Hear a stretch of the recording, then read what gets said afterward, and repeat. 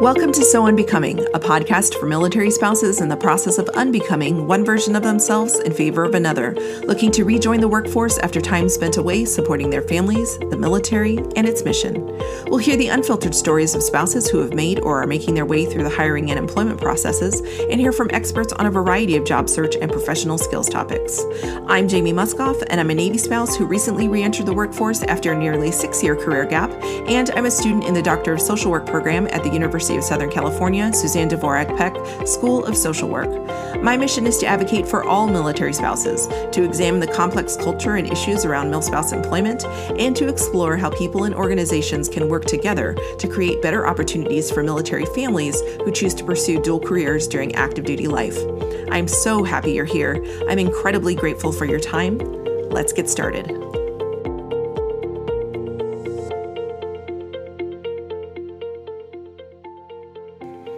Welcome to this special Snowmageddon early release episode of So Unbecoming. It's still snowing here in the Pacific Northwest. Everything's shut down or postponed. It's been pretty wild. But the real reason for my putting this episode out today, Monday, instead of Tuesday, is that it's a conversation with my coworker and my nominee for Armed Forces Insurance Military Spouse of the Year, Molly Parsons. Molly is the program manager for Microsoft's Military Spouse Technology Academy. She's been a heavily involved Army spouse, maintained a career for much of her husband's active duty career, and she's an outstanding advocate for military spouses everywhere. I've been nothing short of impressed by her tenacity, her drive, and her genuine care and passion for serving the military spouse community. Let's learn more now in my conversation with program manager and MSOI nominee, Molly Parsons.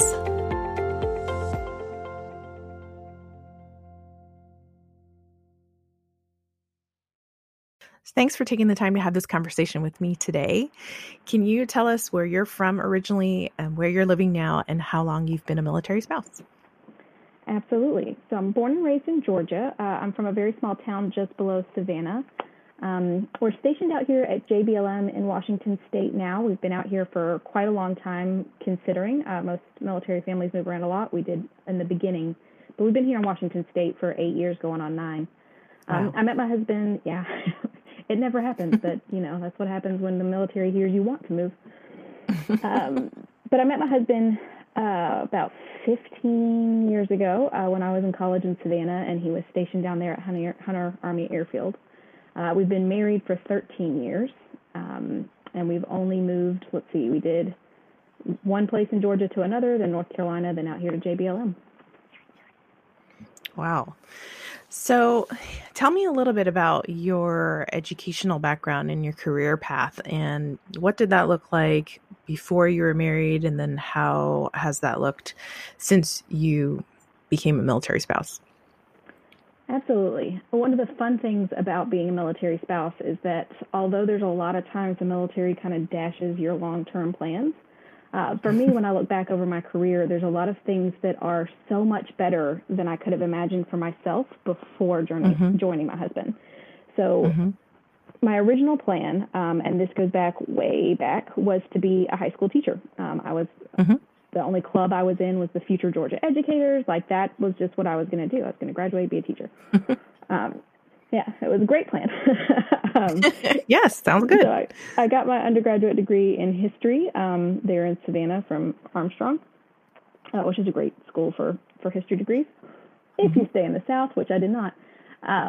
So that was the not just the plan, but that was the easy plan too. And I have a feeling if I hadn't met my husband, I would still be either still in that same small town or one nearby teaching, being right around the corner from my family, and kind of the way things Southerners do.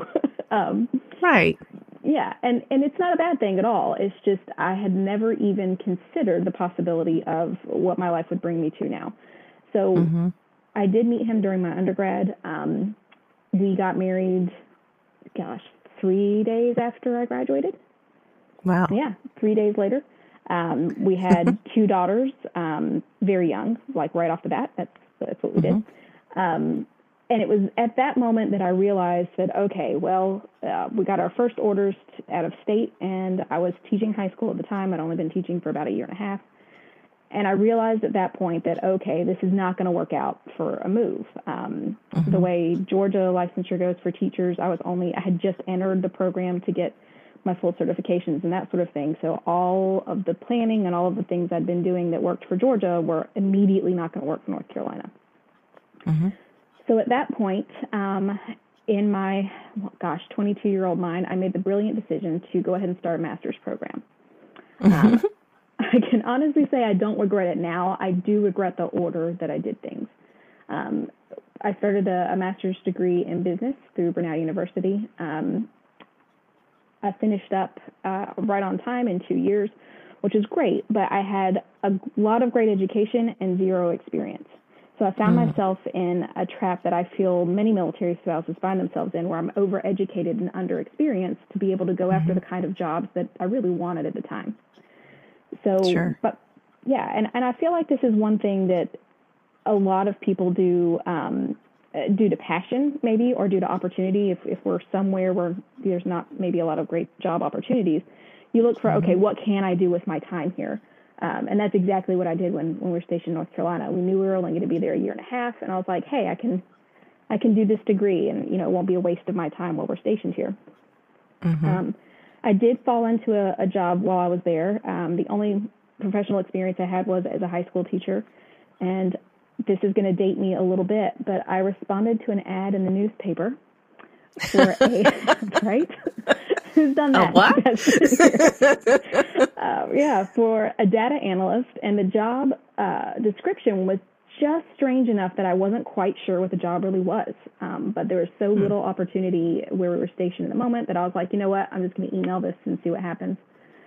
And I'll save you from that whole story, but I ended up being the very first data analyst that a small marketing company in North Carolina ever took on. Wow. So I know it was a great job. It was really interesting. I loved my bosses, and it was a lot of skills that I didn't even know I had until I got into this job, which I was completely unqualified for in every way, but I landed there anyway. And I learned so much about myself that I feel all these things that we talk about, kind of fake it till you make it kind of stuff. I just got in there and I was curious, what is it that they're asking me to do? How can I find this information, and how can I best share it with the people who need it? And it turned out to be a 9-year career for me. That's amazing. I'm going to make you go back a little bit and explain a little bit why. So if you thought that you weren't qualified for the job, what is it about you that you think ultimately sold them to be like, you know what, we're going to give her a chance on this? Well, first and foremost was that when I emailed in about the job, just, hi, I'm really interested in this. Could you send a longer job description, or can I learn more about the position? And before even giving me any kind of human response, they sent me what was clearly a template email that, hey, here's some data attached to this in an Excel spreadsheet. Create a little report based off of it, and that's like your first trial run before we'll grant interviews. And I was like, well, this is really crazy and odd. And I pulled it up. It was a simple data set. And luckily, I did have the Excel skills at that point to at least, pull out some charts. And I just kind of made it up. I was like, well, I don't really have any information about this data set. It was listed as like agent 1 through 13 and then random rows with numbers in it. And I was like, let's just assume that these are people working for you, which I'm sure they are. This person is clearly doing better in these areas. This person isn't. I'm not sure what these areas are. But this is what I'm assuming about this data. And I just completely made it up. And don't get me wrong, based on the numbers, but I didn't know, what numbers I was looking at. Turns out I was looking at numbers for people in a call center answering calls and customer service requests, but didn't know that at the time. But I think what really did it for me is when I got on the phone, I was just curious. What is this company? What do you do? This was a really interesting project, and at least I had fun with it.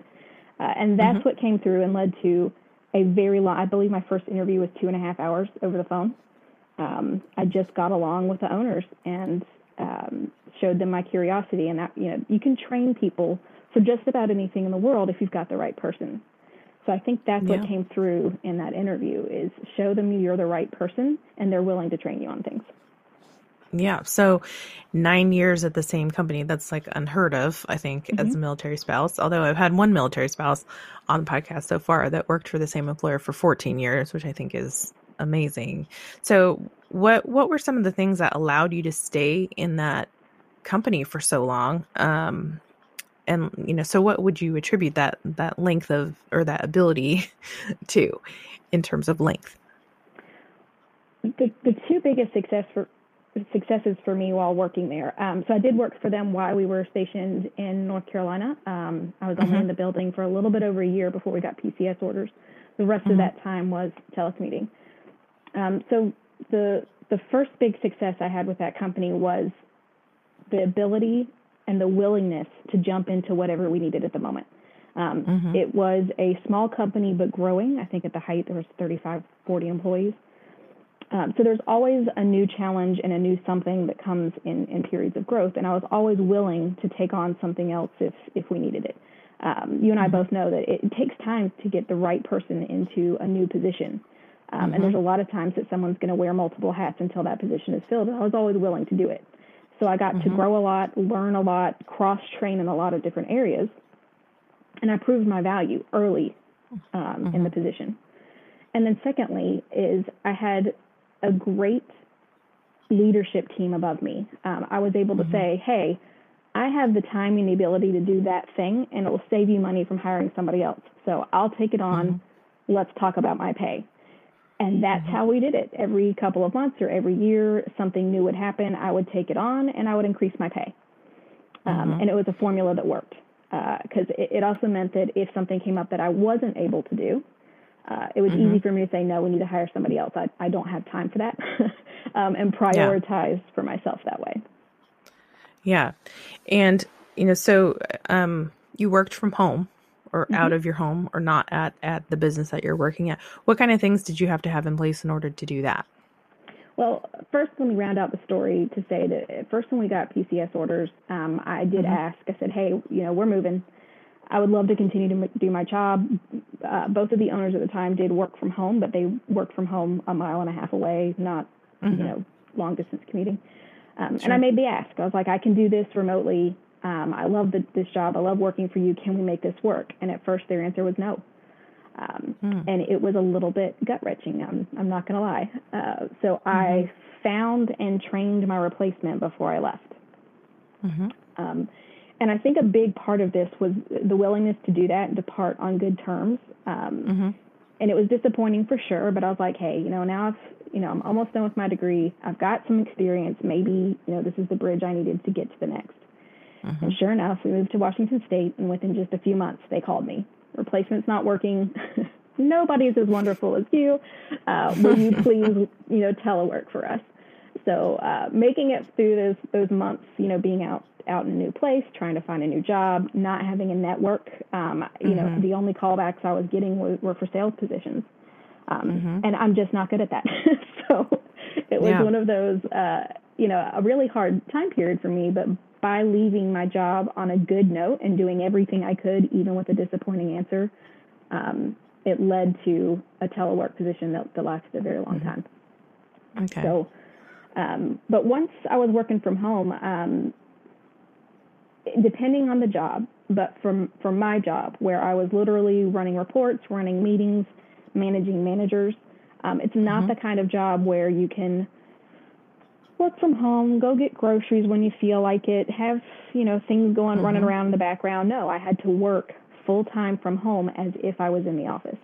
So for me, right away, that meant, okay, I'm still going to need childcare. This, my hours are flexible and I have control of my schedule, but I do not have, the kind of flexibility that it can allow for my kids and my dog to just run around while I'm working. Sure, yeah, because you had pretty young kids at that time. Little 3 kids. and 5. Yep. Yeah, little. Yeah. And one of the biggest stressors was that in Washington, my oldest was in kindergarten, which was full-time. And when we moved out to Washington, it was only 2 hours a day, like every other day. So I went from, oh my gosh, a child that's used to full days already in that structure to kind of the whole family going through, what is going on now? What are our schedules? What are our lives like? So yeah, I started out with childcare right away. I was able to, the change in the cost of living between here and there, I was not able to afford full-time at a daycare type situation. So we found a live-in nanny. The savings we had in providing her, we provided her a cell phone. Obviously, she lived with us. and a stipend for gas plus a little bit of salary. And I was able to pay someone full time to be a part of the family and watch my kids. And it was a big cost saver over putting them into daycare. Mm-hmm. So it's that out of the box type childcare situations that really made this happen. Yeah, that sounds fantastic. All right. So you somehow, and I would love for you to explain this portion of it too. So you work for this company for 9 years, but at the same time, you're doing the military spouse things. You're volunteering mm-hmm. and you're helping out in different things. So tell us a little bit about that, how you were doing that, and then tell us how you transition into the job that you have now. Absolutely. So for the first couple of years that we lived here, I was very much in a bubble.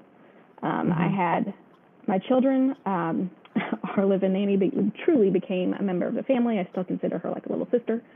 Mm-hmm. And then I was still in touch with all of my family every day. You know, my mother and my sister and I, we were on the phone literally every day at that time. So I was very much in my bubble. I didn't join any of the FRG type things. I didn't meet other members of the military community because I didn't live on base. I had a job, mm-hmm. I had friends, and I didn't need it, or so I thought. Mm-hmm. So for a little while, I had a network, but it wasn't where I lived. And I didn't mm-hmm. see that as a problem, and of course, until it was too late and I needed it. So after that first initial couple of years, I had a military spouse. Her name is Rachel Borman. She is fantastic. She literally clawed her way into my life, and I'm so glad she did.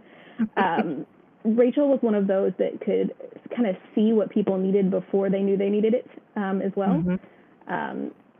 I remember my husband got injured on one of his tours, and of course, you know, his injuries weren't that bad considering, mm-hmm. And he was able to call me right away.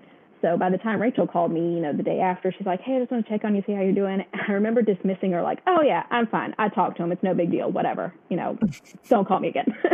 And she was so fantastic that she still kept checking up on me like, you know, mm-hmm. you're busy. It's going to hit you, you know, one of these days. And she was absolutely right. There was a day that I realized how bad it could have been. Mm-hmm. And I had that person to call. So mm-hmm. through Rachel, I started volunteering for our FRG, at first just the finances, so I could once again, you know, be the person in the background with my spreadsheets and my numbers and not having to talk to people. But once the hooks are in, the hooks are in. And I have found some of the most amazing men and women in my entire life through volunteering and through helping other families. Yeah, that's incredible. And so in that process, how did you get into the position that you're in now? Oh, sure. So once I, you know, saw the writing on the wall that the position I was in, we're in the satellite TV business, which I'm sure you understand has gone through quite a few major overhauls and has been shrinking. So we saw that years ahead. We were, you know, making plans and changing the entire business to match what was going on in the industry. But it was clear as the cutbacks started happening and that sort of thing that this wasn't going to be my forever career. Mm-hmm. At a certain point, the business just stopped growing and was stabilizing. So at that point, I would have these moments where I would be like, you know what, I need a new job. For all these years, I've been working from home and making great money for North Carolina and terrible money for the Pacific Northwest. But it was okay because I had that flexibility in what my family needed at that time. My husband was mm-hmm. constantly gone for the first mm-hmm. 4 or 5 years we were here. Mm-hmm. But as I realized that, okay, this is coming to an end and, you know, either I have control of this and I jump to the new thing or I wait for this to completely end and, you know, try it from the unemployment perspective. So I'd march out there and I'd apply everywhere under the sun and I'd write 1,000 cover letters and do everything that I could do, get absolutely nothing in response and just kind of, you know, come back into my bubble, tail tucked between my legs and, oh, well, I tried. Nobody wants to hire me. And for a while, I thought that it was because of me, you know, that I wasn't competitive, that I didn't have what other people had. A lot of my data analysis skills by title do not match what a data analyst is out here in Seattle. You know, I didn't have SQL training because all of our stuff was internal. Mm-hmm. And that was the way I saw myself for a while. So I'd go out there, try, come back and be sad for a bit. And then, no, I really do need a job, and go out there and try, and nothing. And it wasn't until a Hiring Our Heroes event called Amplify that, again, a friend of mine saw online, and she sent it to me, and she goes, "Hey, this made me think of you." And I was like, all right, I'm going to sign up, but this is a waste of my time. And I believe my quote was, "I'm going to burn down the building." So I went, and of course it was not a waste of time. It was the first time that I saw how I was doing things from a completely different perspective than I should have been doing it. And it was the first time that I saw just how important that network is, and that you need to be building it before you need it. So in all of my searching, I was doing going to an online hiring portal, doing the cover letter and resume, and uploading it to the black hole that is hiring portals. But without knowing anybody outside of my bubble, and with purposely being inside of my house, I wasn't building the professional network I needed to really job search. Sure. So with that new fire lit up under me, I remember coming home and telling my husband, "Okay, we both want me to have that next big job, and I'm about to have to do some serious work, and it might take me up to a year, but here's what I'm going to do." And I volunteered at 3 different places that are well connected in the area while working my other job, which had by this point gone part-time.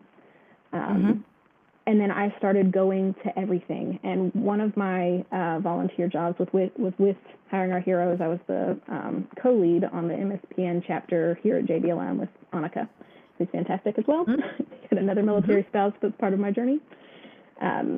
And through that, 2 of those volunteer positions led to paid positions. And that one with HOH directly led me to my job now, which you, of course, know. You and I work together in support of Military Spouse Technology Academy. Yeah. Yeah, that's amazing. I mean, so let me ask you though, like, in your volunteering, it really wasn't your intention to get into like the military spouse employment space like as a job. Was it more like you were volunteering in these organizations that dealt with military spouse employment issues as a way to network and a way to build different skills? Like, it wasn't like you didn't have an idea in mind of this is the kind of job I want to have? No, not at all. It was one of those that for a long time, I'm a pastor's kid from a small town. I grew up in a family of service that, see a need and help those people out. That's, my parents' entire philosophy in life.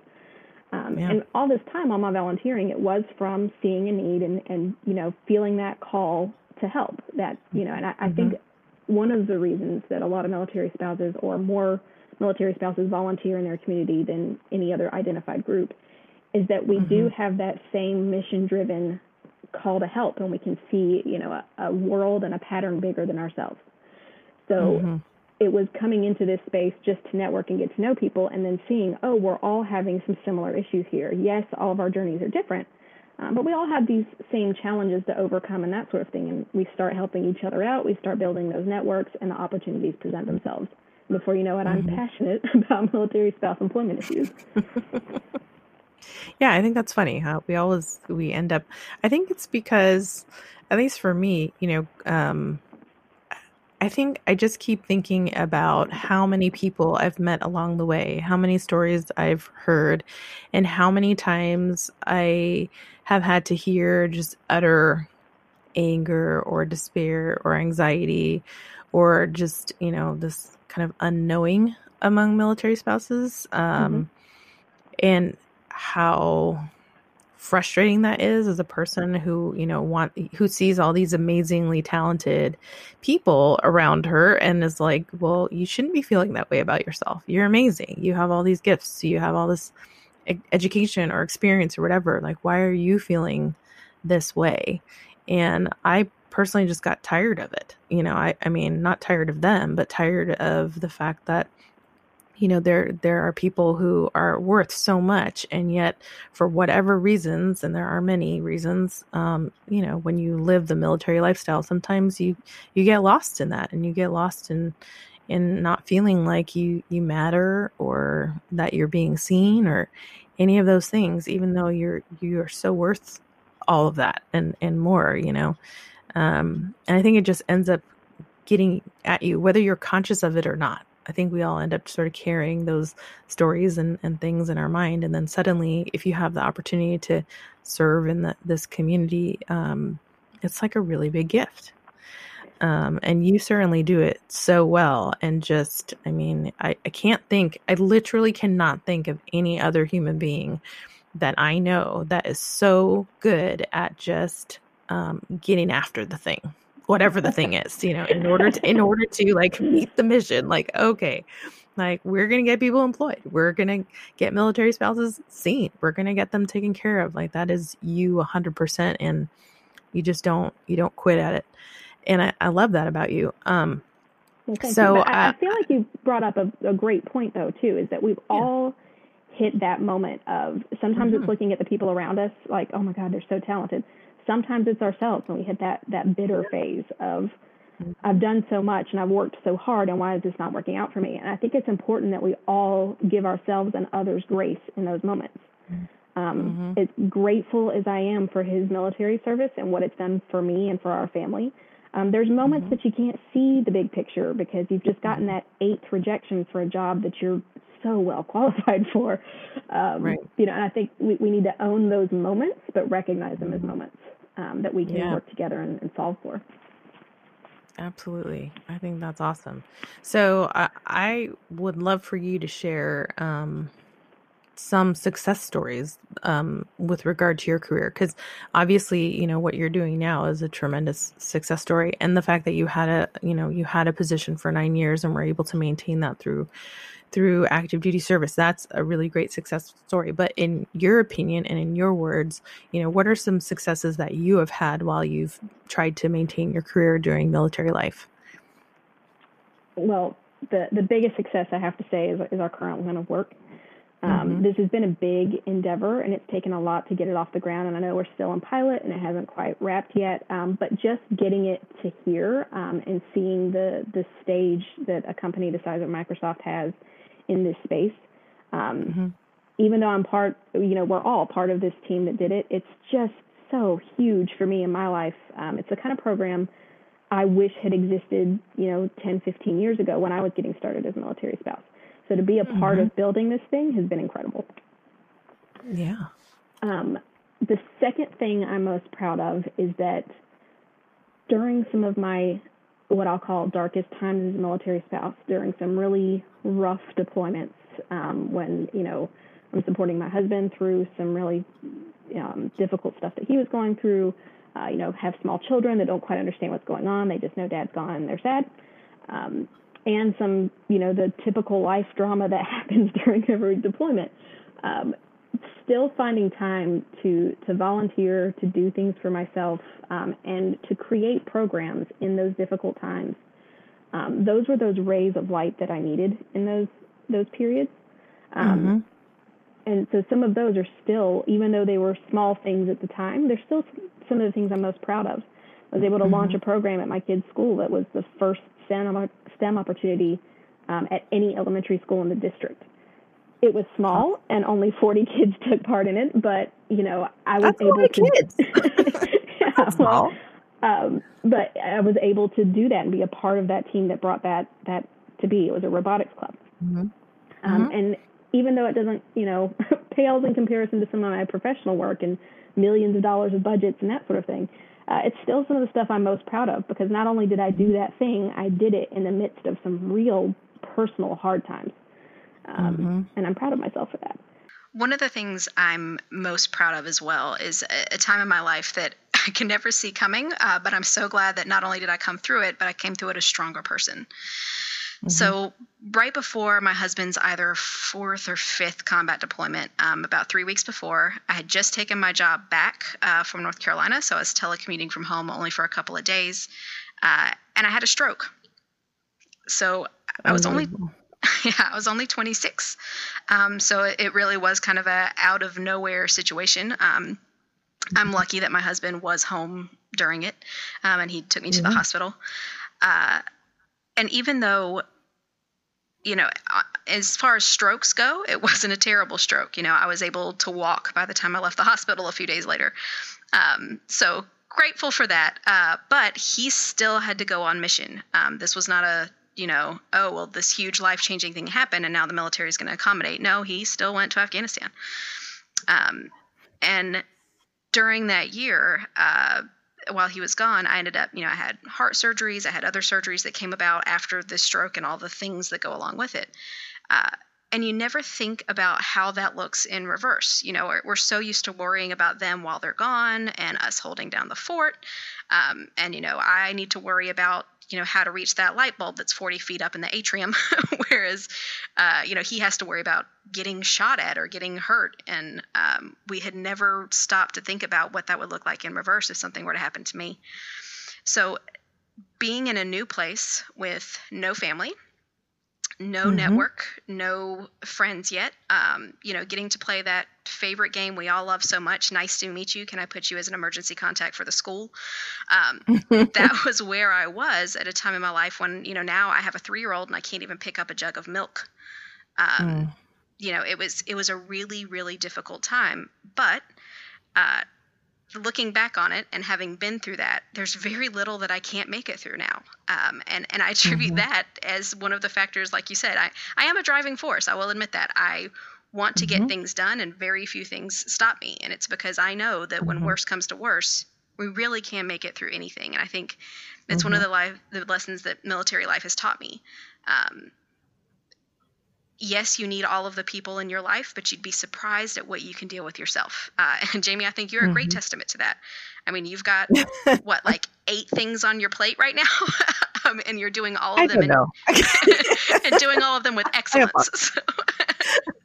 I don't know about that either, but I'm making it. Making it work. That's what we do, right? That is what we do. So yeah, I mean, there's times that we assign ourselves goals and we surprise ourselves to accomplish them in new and creative ways. And then there's times that life just throws really unpredictable stuff at us. And I think that's the strength of a military spouse. We do a lot, and we do a lot when we're given a little. Yep. I completely agree. And you are amazing for getting through all the things that you have gone through, because I would call a stroke at 26 something incredibly significant.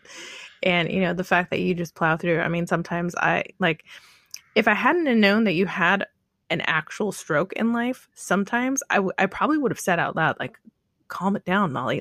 Like you might have a stroke because you're working so hard.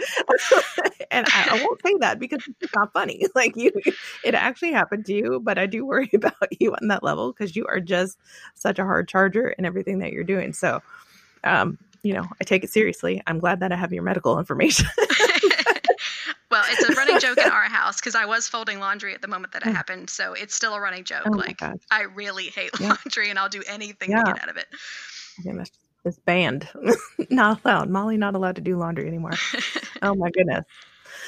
All right. So what 3 pieces of advice would you give other military spouses who are looking to maintain this dual career household while you're in active duty life? Because it does seem to be a feat. It's not an impossible feat, but it's certainly something that can be challenging for a lot of people.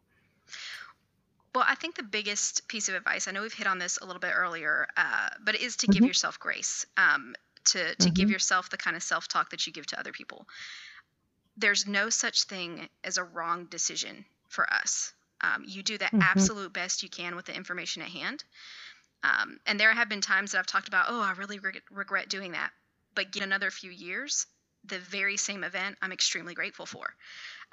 So just give yourself that grace to know that whatever decision you make, whether it's taking a job that's maybe underemployed for the moment because of the flexibility, or if it's, okay, you know what?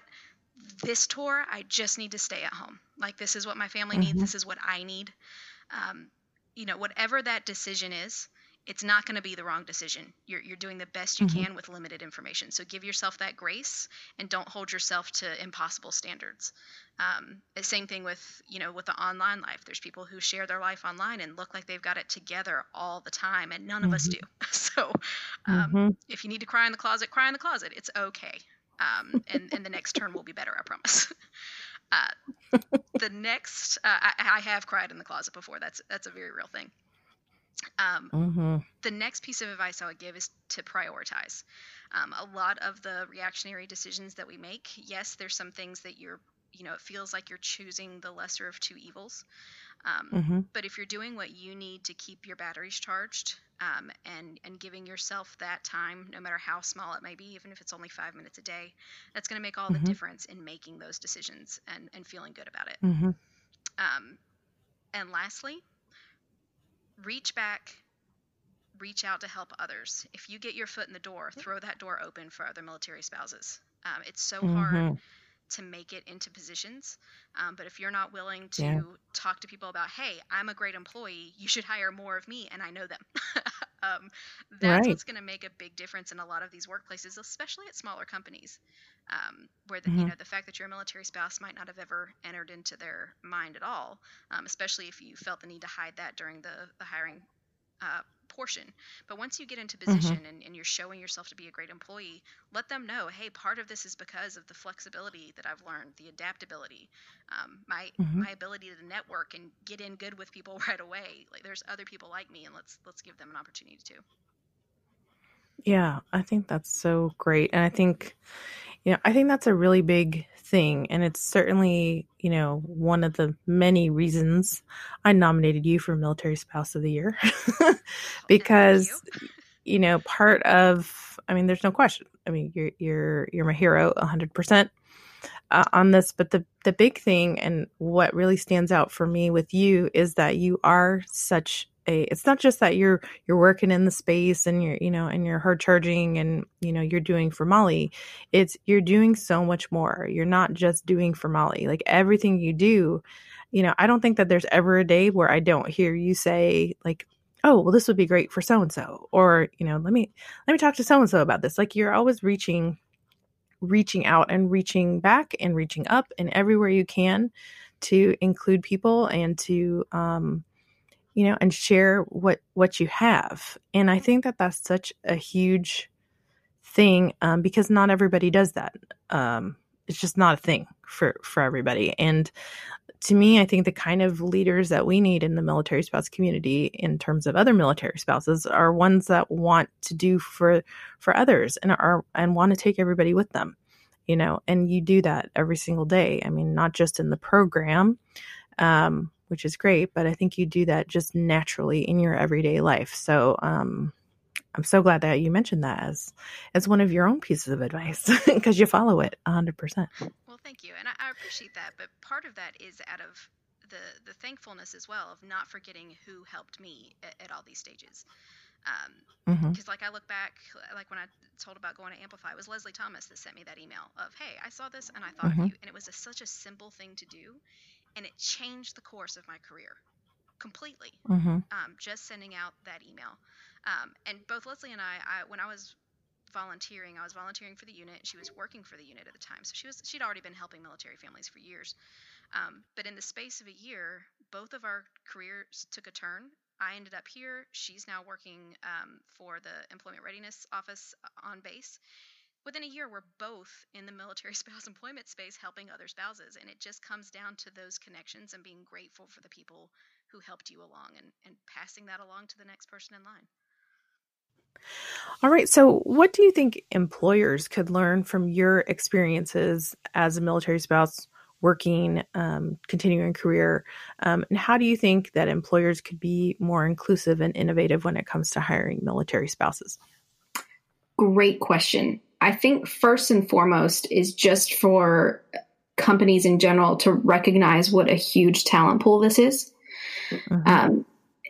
and absolutely worth any accommodations that a military spouse asks for. And to be quite honest with you, I think one of the biggest learning points for employers is that the accommodations that we might ask for are no different than what you would do for any other employee. We're not asking, to work from the moon,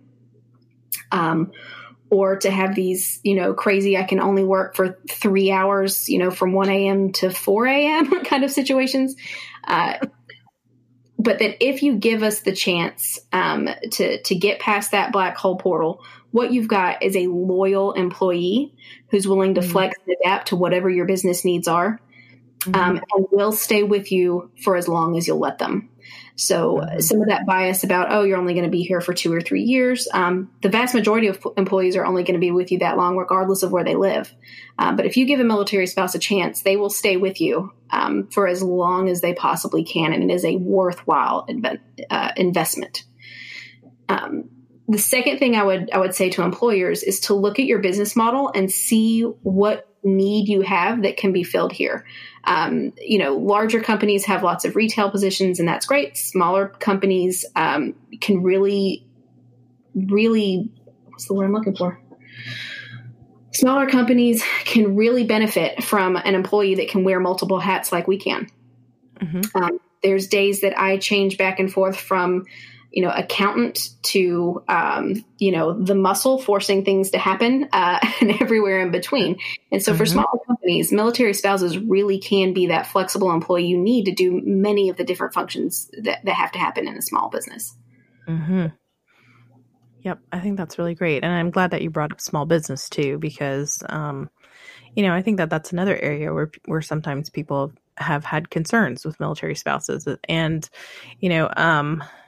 at least I think when I've watched different hearings regarding legislation for military spouse employment, that's a concern that's come up, is what about the employers and the hardships that it might cause small business. And I absolutely understand, what that's all about. I mean, having been a small business owner and being, around a lot of small business owners, of course you get concerned. You don't want to lose an employee. But at the same time, a lot of the things people have talked about are the fact that, as a small business, you could hire anybody, a regular civilian, and they might leave you. At least I think, like, if you hire a military spouse, they may have a timeline associated with their being with you, but it doesn't necessarily mean they want to leave you when that timeline is over.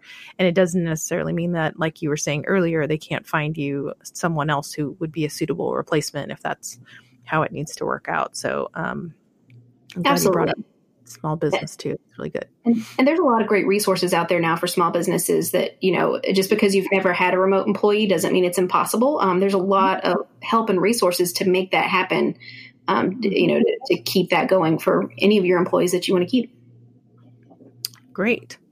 Well, I have loved talking to you, and I sure hope that everybody goes onto the msoy.afi.com website and looks up Molly and votes for her. I am publishing this podcast a little bit early so that we can get Molly some votes, because I absolutely want her to win her BASE award. And I'm shamelessly saying this out loud because I nominated her. So why shouldn't I say this? But also, I think it just gives one extra day to really listen to all the goodness that comes out of your story, because you are an amazing woman overall in your life and all the things that you've accomplished and things that you've done. And I'm so blessed to be able to work with you every day. I'm so blessed to have the opportunity to just watch you in action and not get in the way, hopefully. Oh, not at all. Couldn't do it without you. You know that. And to learn and grow with you, because, we have definitely been through an incredibly crazy and wonderful and rewarding learning process over the last several months, especially. So, kudos to you for all that you're doing there and all that is to come. So thanks for being on the show. Anytime. Thank you so much. First, let me say I know the audio in that episode is weird. We had a few strange issues with our sound, so I appreciate you going through that with us. I would have re-recorded it, but I wanted to get Molly's story out there as soon as I could. So please vote for Molly Parsons for Military Spouse of the Year at msoy.afi.org/candidates/MOLLIE-PARSONS. Base voting ends tomorrow at noon Central Time, February 12th. Remember, I'm publishing a new episode of So Unbecoming every Tuesday. The show is now available on 9 different platforms, including Apple Podcasts, so make sure to check out sounbecoming.com to see which ones you can listen on. I'm now on Facebook, and my Twitter handle is @UNB Podcast, so please let me know you're out there. Thanks so much for listening, and I hope you join me next time on So Unbecoming. Bye for now.